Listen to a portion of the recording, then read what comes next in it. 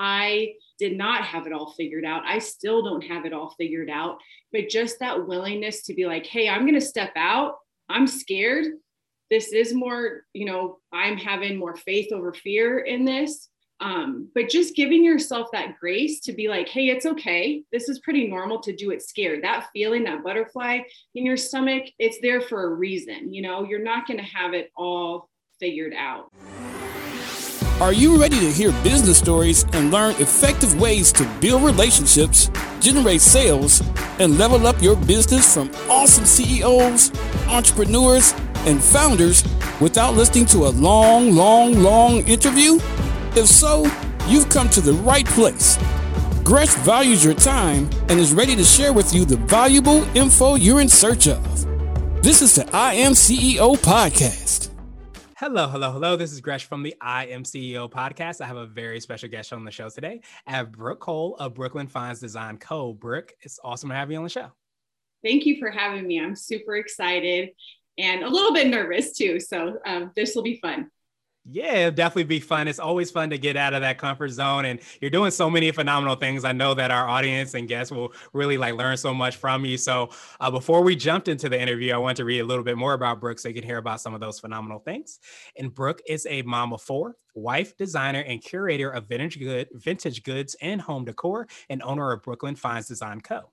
Brooke opened her first brick and mortar shop in May 2020. She travels across the country finding the best vintage goods to create inspiring displays for her clients to shop. Her greatest joy is in connecting with people in her shop and encouraging them in their homes. Brooke, are you ready to speak to the I Am CEO community? Yeah, let's do this. Awesome. Let's do it then. So to kind of kick everything off, I wanted to rewind the clock a little bit, hear a little bit more on how you guys started what I like to call your CEO story. Yeah, how I got started was probably a few different parts. I was a stay-at-home mom, had multiple kids. I found my identity was in the home. My background is actually in social work, family studies, but I always loved interior design, and people were asking me to come into their homes, and I truly loved and was passionate about it, and it was an outlet for me.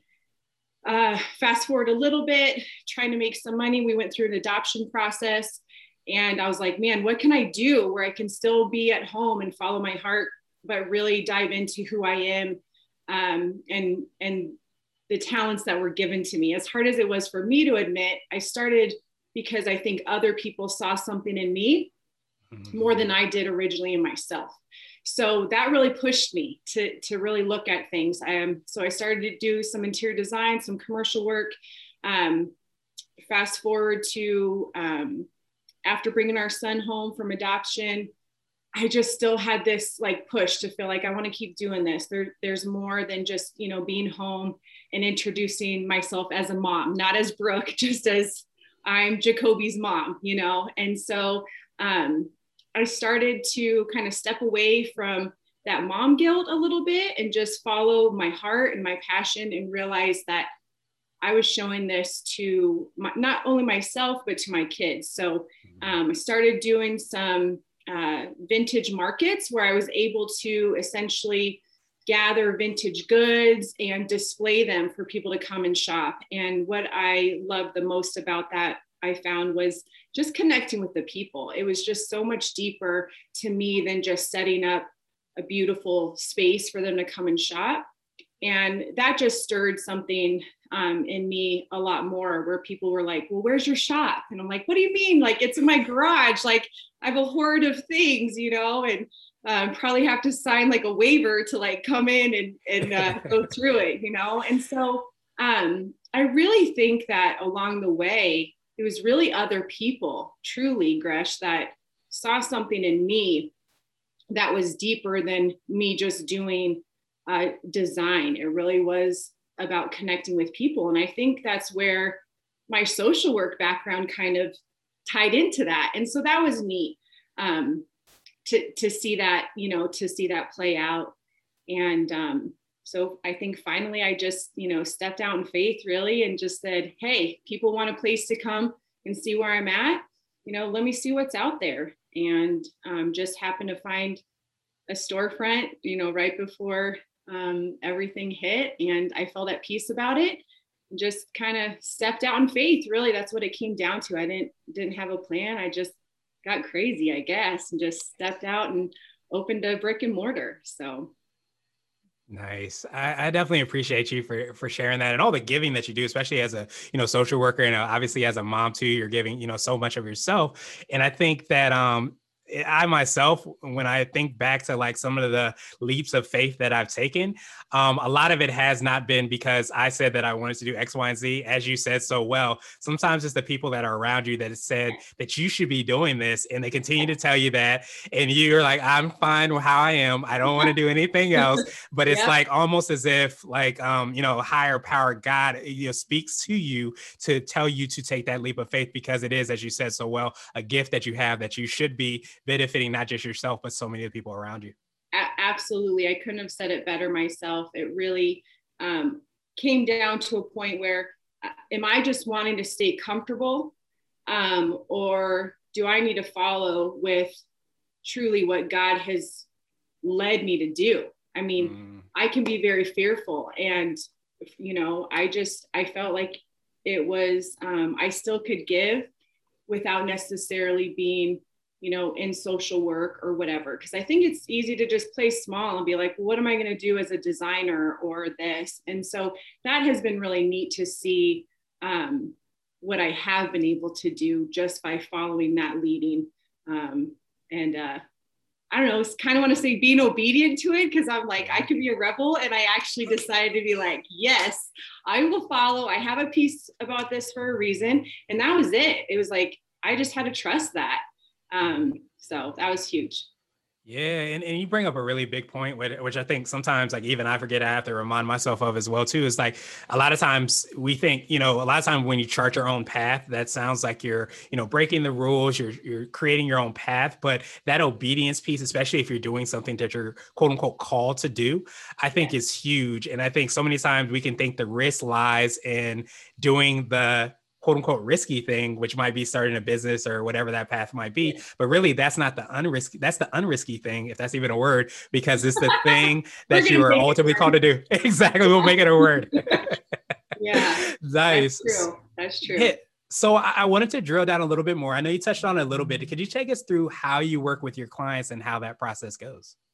Sure. I think there's two sides to my business. There's the brick and mortar that I opened in May of 2020, where people can come and, shop goods for their home. I definitely take pride in having a mix of like vintage and antiques and then newer home goods. And what I do love is I have over a dozen small businesses within my shop. So other makers, like, from candles to earrings to whatever. And so I really love that, because I think it's an opportunity for me to encourage others, just like I was encouraged to be, where I was. So that's the good side of it, is people can come and shop and get some things for their home or a great gift, for a friend or whatever. And so I love being a part of that. And then there's the services side of it, which I tend to be a little bit more quiet about, just because it is a busy season with 4 kids. Sometimes they're in home during this season, sometimes they're in school. So I'm definitely learning to ride this ride. But the services side is I can be in people's homes and write up design plans for them and encourage them and walk them through with basically like a use what you have design philosophy, which I love, like, hey, you have this, let's move some things around. Let's shake it up a little bit. And then here's a few things that you might want to add for my shop or, Target.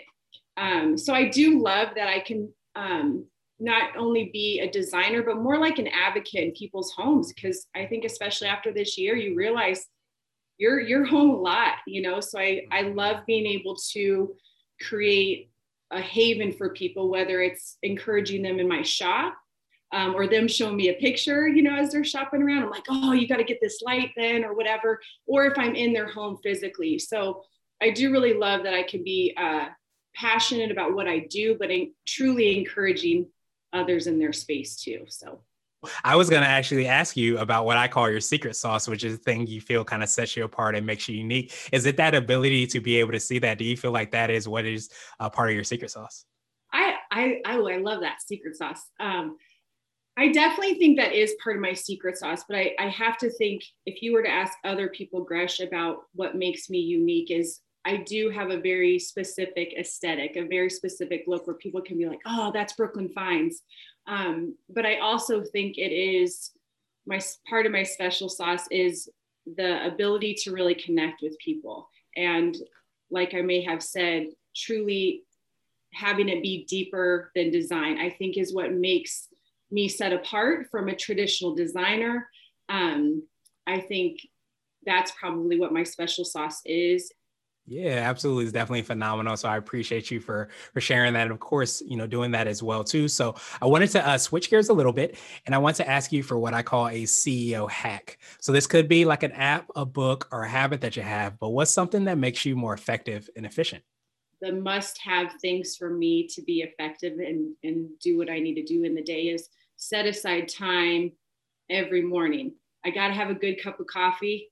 My husband knows if I don't have coffee, you do not want to be around.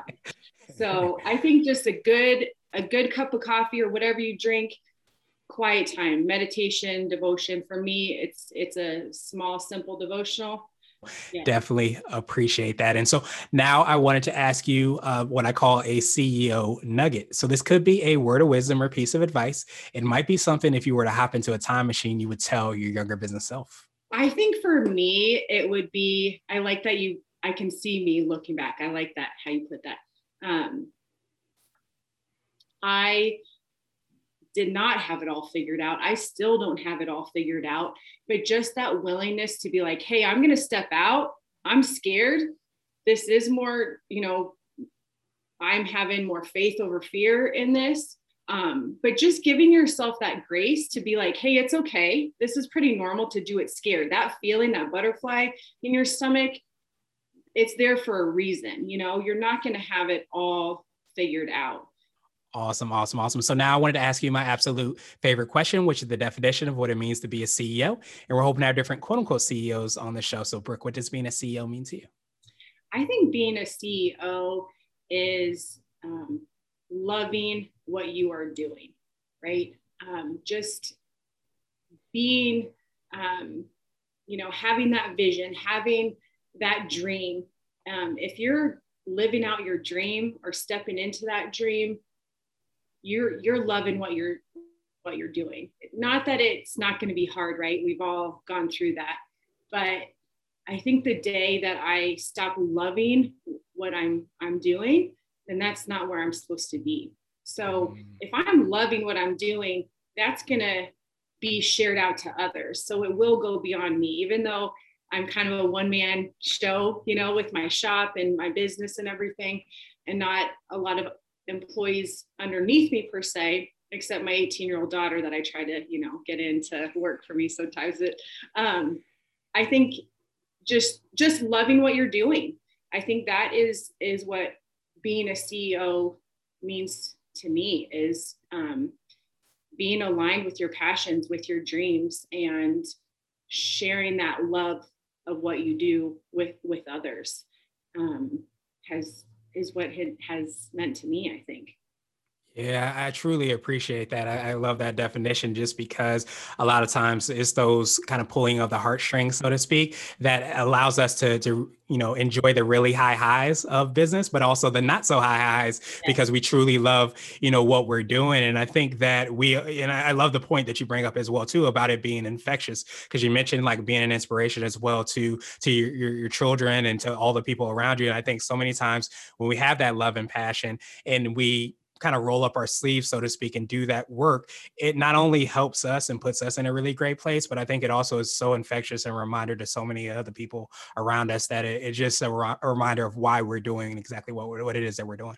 Yeah, absolutely. I think I want not only my children, but others looking in to see, wow, she's being a light in this community. She's connecting, she's loving what she's doing. And that is a gift. And I think that was something that I had to really work through, is that, I might not be on the mission field, in Africa and bringing, clean water, anything like that. But my mission feels almost here. It's my community. It's what my kids are seeing. And when you come from a place of love, you're loving what you're doing, that does, it does spread. So that excites me. That excites me to be able to share my love for design and for people and for my dream with others.